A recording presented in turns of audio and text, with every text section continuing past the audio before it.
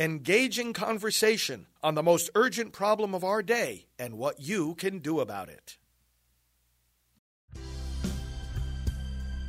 Now, the End Abortion Podcast by Priests for Life.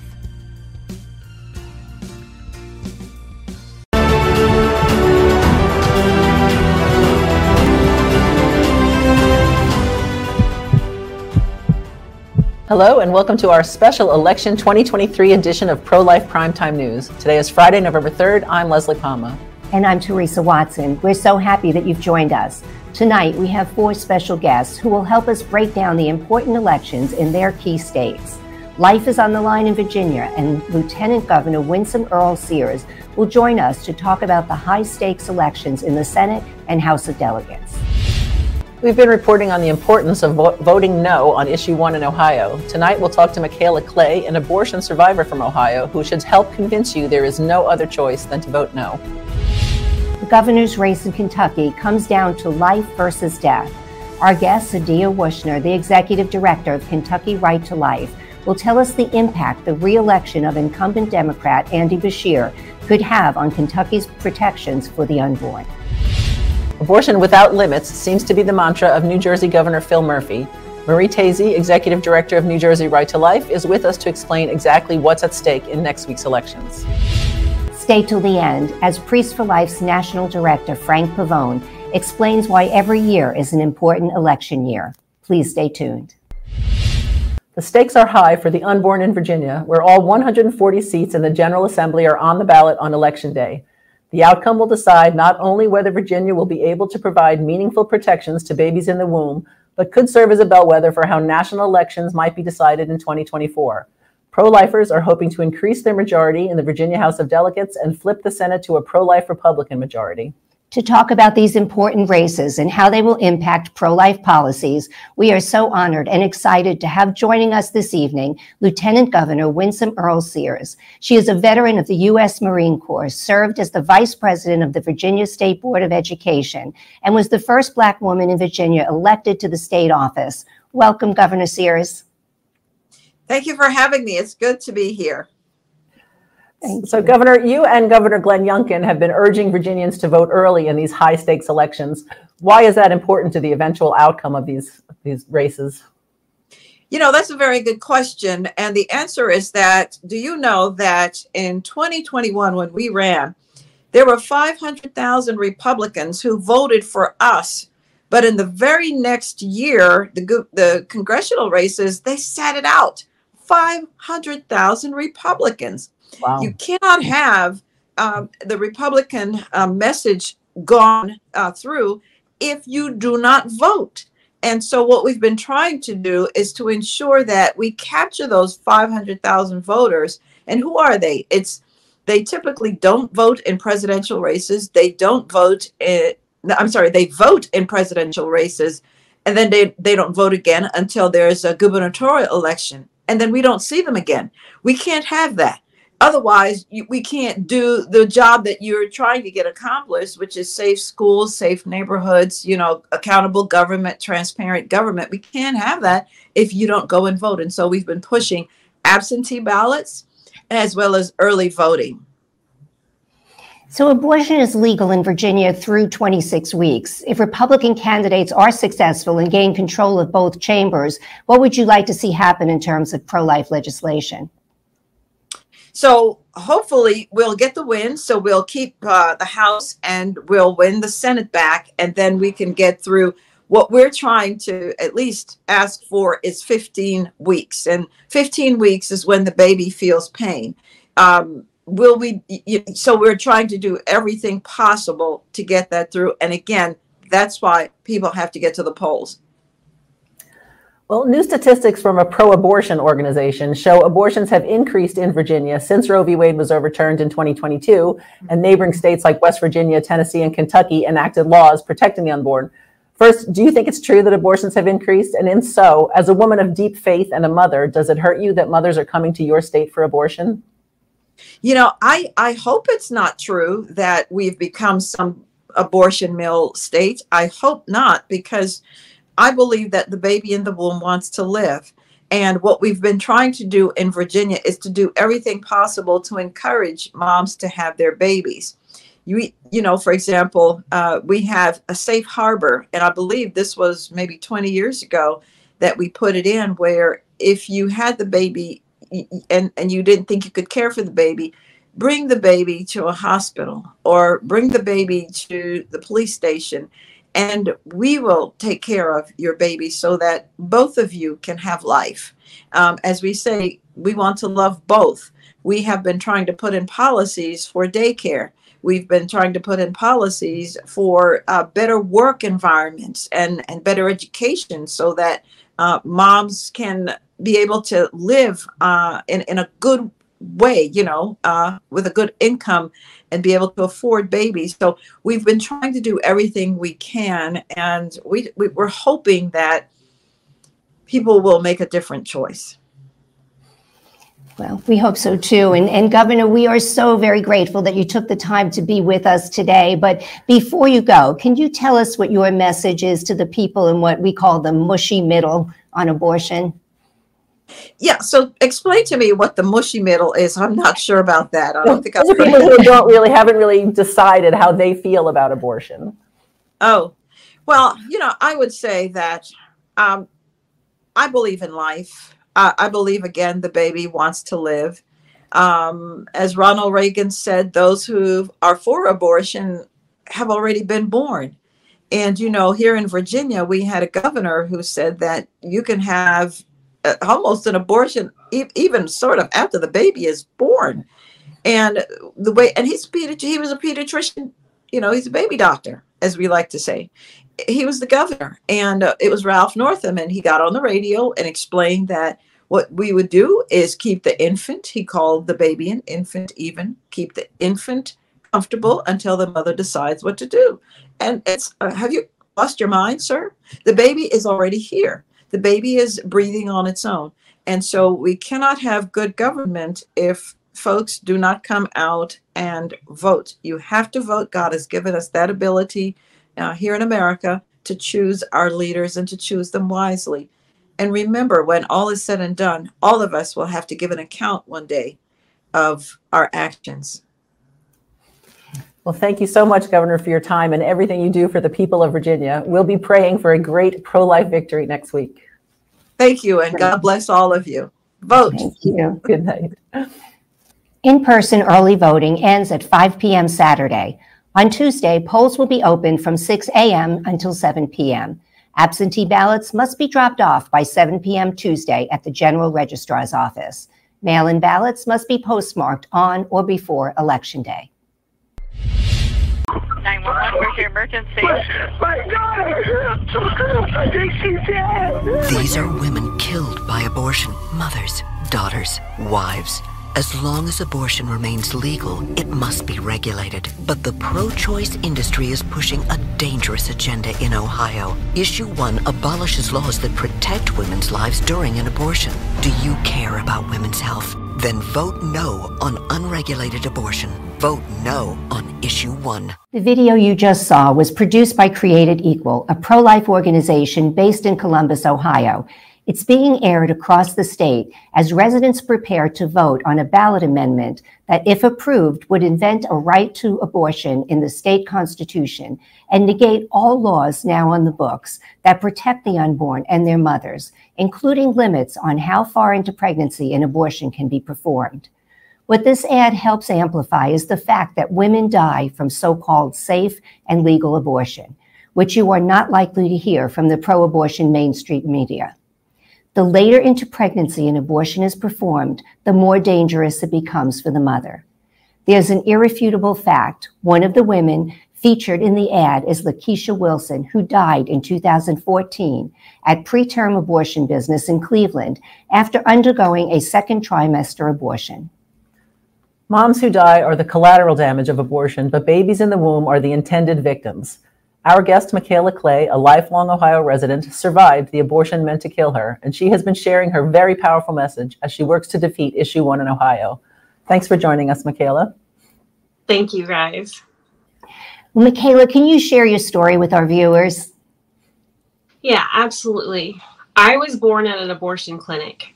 I was estimated to have been born at the end of the second trimester, early third trimester, which is between 26 and 27 weeks. I will never know the day that I was born. I will never be able to go out and enjoy a good hike because my lungs were never fully developed, or a bonfire. Because of the way that I was born, I will have a lot of limitations in my life, but it does not limit my life or the meaning of what life should be. My life is just as important now as it was back then. I don't know what my birth mother was going through or why she made the decisions that she made, but I do know that after I failed vacuum aspiration, I was born and I did survive. That's incredible. So why was it important for you to get involved in working to defeat issue 1? Well, obviously, number one, because of me. I am what we are fighting against. I'm what the media doesn't want people to know happen and exist. We're fighting against issue 1 for the other 6 million children out there that have already lost their lives and can't fight, for the 6 million more that could be lost. What can pro-lifers in Ohio and in the rest of the country do between now and Tuesday to help ensure the defeat of issue 1? The best thing that we can do right now is, number 1, pray. Number 2, there's road signs all around us and who we need to reach out to. And that's everybody who has a vote yes for issue 1 in their front yard. All we have to do is talk to them and let them know how critical it is. No matter what side of the fence that you've ever been on, even the governor of Ohio is stating that this is too radical. Abortion at 9 months is just too far. Well, that's for sure. So we want to thank you so much for joining us and for everything you're doing to protect women and babies in Ohio. And we'll be joining you in prayer that everyone who believes in the sanctity of life will vote no on issue 1. Absolutely. Thank you. Good night, Michaela. Early voting in Ohio ends at 5 p.m. Eastern Time Sunday. Absentee ballots being sent by mail must be postmarked on Monday, November 6th. For in-person voting, polls are open Tuesday, November 7th from 6:30 a.m. to 7:30 p.m., and absentee ballots may be personally delivered to County Board of Election offices throughout the state by 7:30 p.m. Tuesday. Please vote no on issue 1. The 2 men running for governor of Kentucky, incumbent Democrat Andy Beshear and Republican Attorney General Daniel Cameron, are at opposite ends of the political spectrum when it comes to abortion. Beshear was the Attorney General before being elected governor 4 years ago, and he refused to prosecute violations of the state's pro-life laws. As the current Attorney General, Cameron defended the state's heartbeat law and the Human Life Protection Act, which was enacted following the overturn of Roe v. Wade. The law protects most babies in the state from abortion. We are joined tonight by Adia Wushner, Executive Director of Kentucky Right to Life, who will help us get to the core of what's at stake for the unborn in next week's elections. Welcome, Adia. Thank you. Thank you for having me. Well, Adia, if Governor Beshear were to be reelected, would he have the power to dilute or repeal Kentucky's pro-life protections for the unborn? He wouldn't have the direct power, but I think past experience reveals to us where this governor is and where he has been as governor and where he's been as Attorney General. And in the past, as Attorney General, he repeatedly failed to defend the laws passed by the majority of the General Assembly, whether it was 20 weeks, whether it was heartbeat. As governor, he vetoed the Born Alive Act. So we know from experience where he is and his position on abortion. You know, the battle is long from over when it comes to life from right to life and the life of the unborn. We know that right now in Kentucky, there are no abortions taking place except in the exception for the life of the mother. But in our last court appearance with the Attorney General's team, even though the opposition, we counted as a victory and that we won, the opposition, Planned Parenthood and the abortion facilities have, sworn to come back. They're looking for what we would call a Kentucky Roe, so that they could have another case before the Supreme Court of Kentucky and go that route. So we're far from over here in Kentucky, and we need a governor that's going to stand behind the laws as Attorney General Daniel Cameron has, and will protect the unborn here and the most vulnerable here in the Commonwealth of Kentucky. Well, Beshear's campaign released a commercial showing a woman who became pregnant after being raped by her stepfather. accusing Cameron of not caring about victims of sexual violence. What did you think when you saw that ad? Well, as a woman, as a nurse, as someone who's worked on legislation as a prior legislator, when it comes to sexual assault and trauma, when I saw that, I thought, this is very unfortunate, unfair to Kentucky women. Kentucky women deserve better. It's not true. And to use and commercialize something as tragic as sexual violence or sexual assault for campaign gain is really disgusting, to tell you the truth. And many of the pro-lifers felt the same. It is a tragic event when rape or incest, those are situations that impact a woman at some of the most vulnerable times of their lives. But they do not need to be commercialized to have campaign gain, because there's much more that goes into that discussion than just what you see on the screen. No, we agree with you. But a year ago, Kentucky voters rejected a ballot amendment that would have denied any constitutional protections for abortion. That was a surprise from such a pro-life state. What do you think happened there? And are you worried that maybe the same sentiment might return regarding Beshear to the State House? Well, we are concerned, and I don't think that the election fully validated where Kentuckians are on the life issue. We know that same ballot initiative the year before in states like Louisiana and Tennessee had full support. In the midst of that campaign, Roe was overturned, and suddenly we saw commercials that they had the money to fund and put out there with misinformation, whether it was on rape and incest, miscarriage, ectopic pregnancies, flood the channels. We were being part of that Yes for Life campaign, and one of the chairs on that political issues committee. We worked diligently, but what we saw happen was we were outspent almost 8-1. But even being outspent 8-1, and I have since then seen the misinformation. When you have that much funding, that means that the other side, the opposition, can not only advertise and campaign to their supporters, but they have the ability to campaign to our supporters. And good pro-life people became very confused. Ballot initiatives are always tricky. I almost don't recommend them because they're very difficult. And so for the voters, we still have men and women who come to our office and say, I'm sorry, I voted wrong. But we came in at 48%. It was not even being outspent 8-1. It was not a slam dunk for the pro-abortion and pro-death side here in the Commonwealth of Kentucky. So a lot of states right now are facing ballot initiatives. We try to tell them avoid them if you can, because the amount of money that will come in, not just from your state, but from around the country, is astronomical.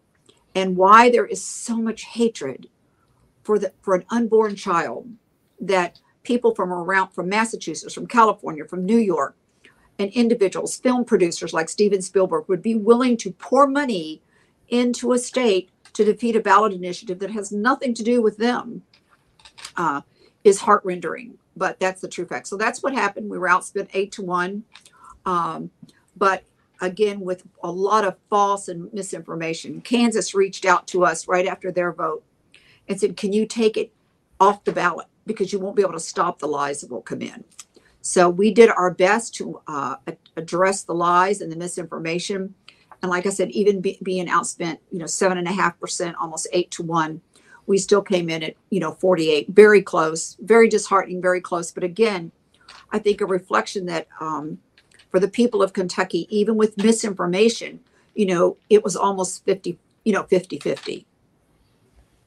Wow. Well, so what message do you have for Kentucky voters who are still undecided about the governor's race? I think you have to look at both candidates, and their past is evidence of what, predicates on what they'll do in the future.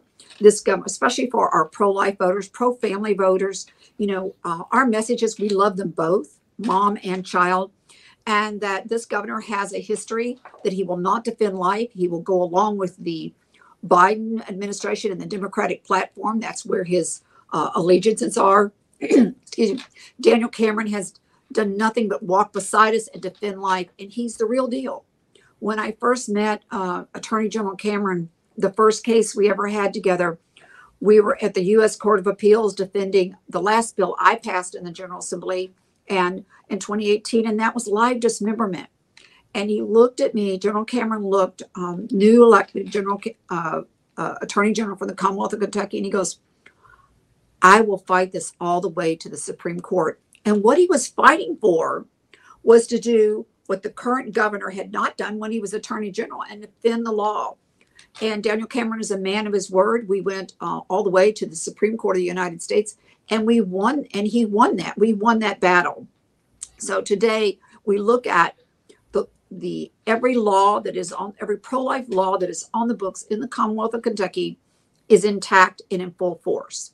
And you know, I could give you a litany of all the other things that the Attorney General has on his platform, you know, getting rid of the state income tax and all the reasons why as conservatives we would vote for him. But today our discussion is the issue that's dear to our heart, and that's pro-life. And Daniel Cameron, as Attorney General and as an individual, is true to his word, and he will be a governor that we can count on. And we need our voters to get out, to turn out.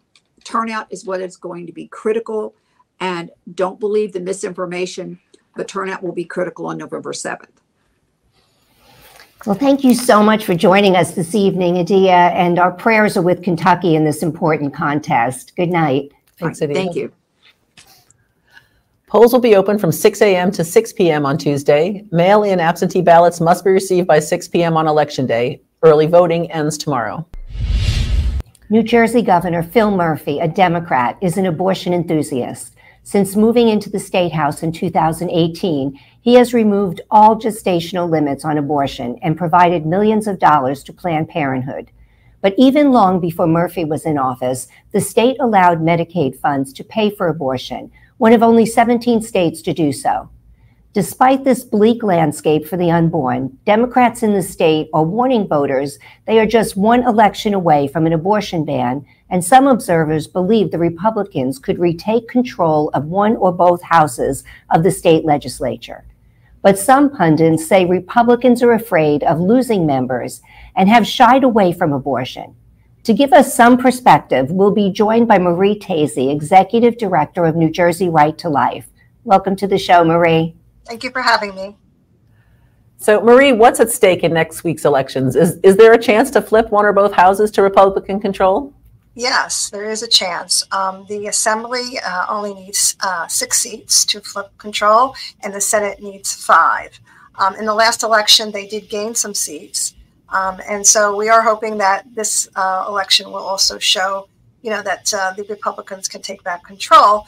However, we are not really all that enthused by the reaction to the whole abortion issue here in New Jersey in this past election cycle, because the Democrats are making a huge issue about abortion, lying and claiming that access is at risk.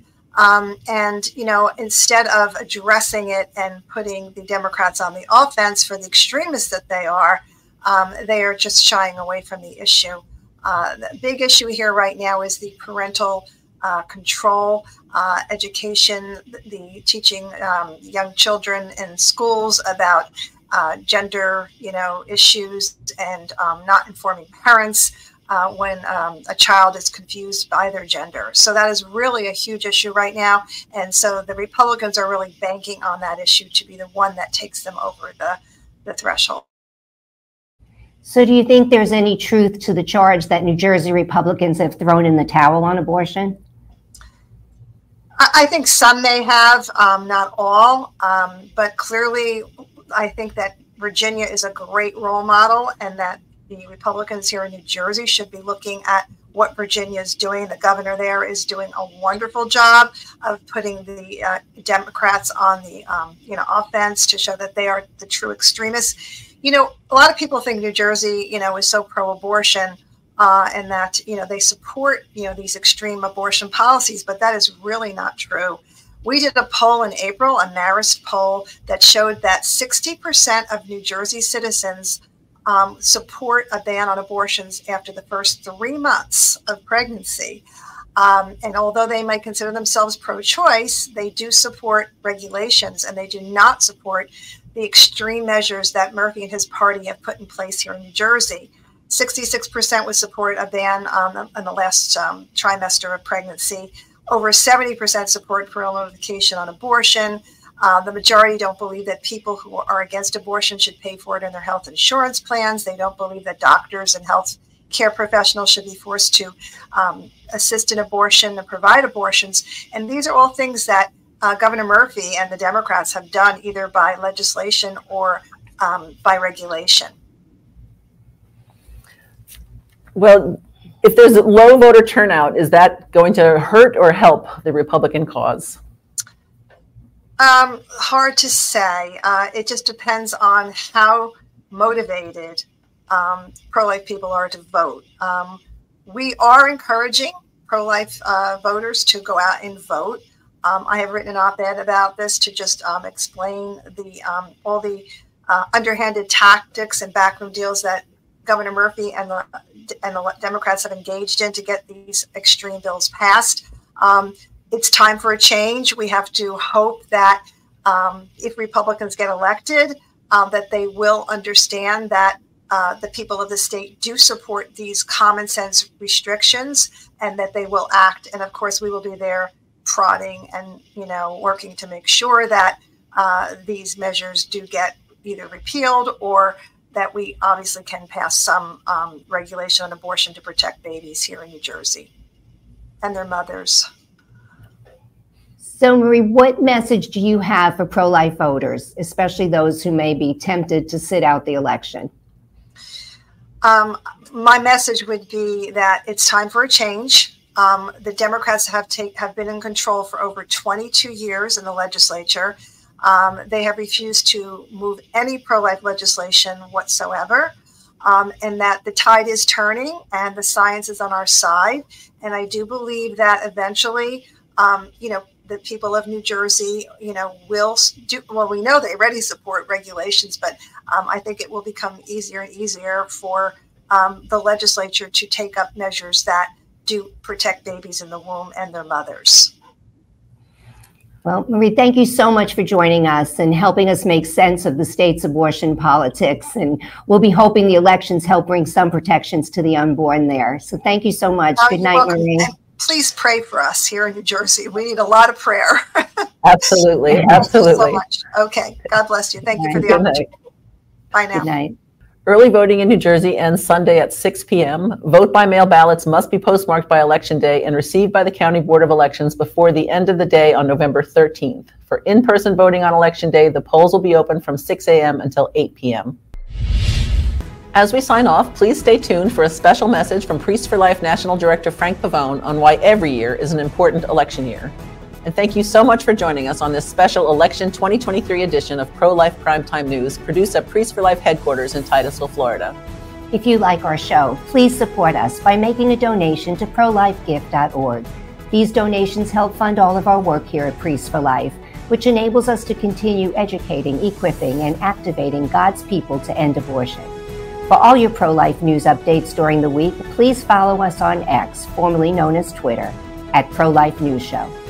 I'm Teresa Watson, Executive Manager. I'm Leslie Palma, Communications Director. Please get out and vote, and remember, life is the only choice. Well, friends, I've been speaking a lot about how these so-called off-year elections are critically important.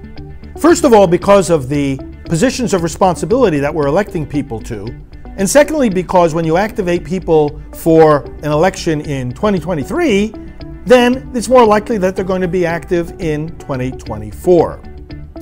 Every year is an election year. It's as simple as that.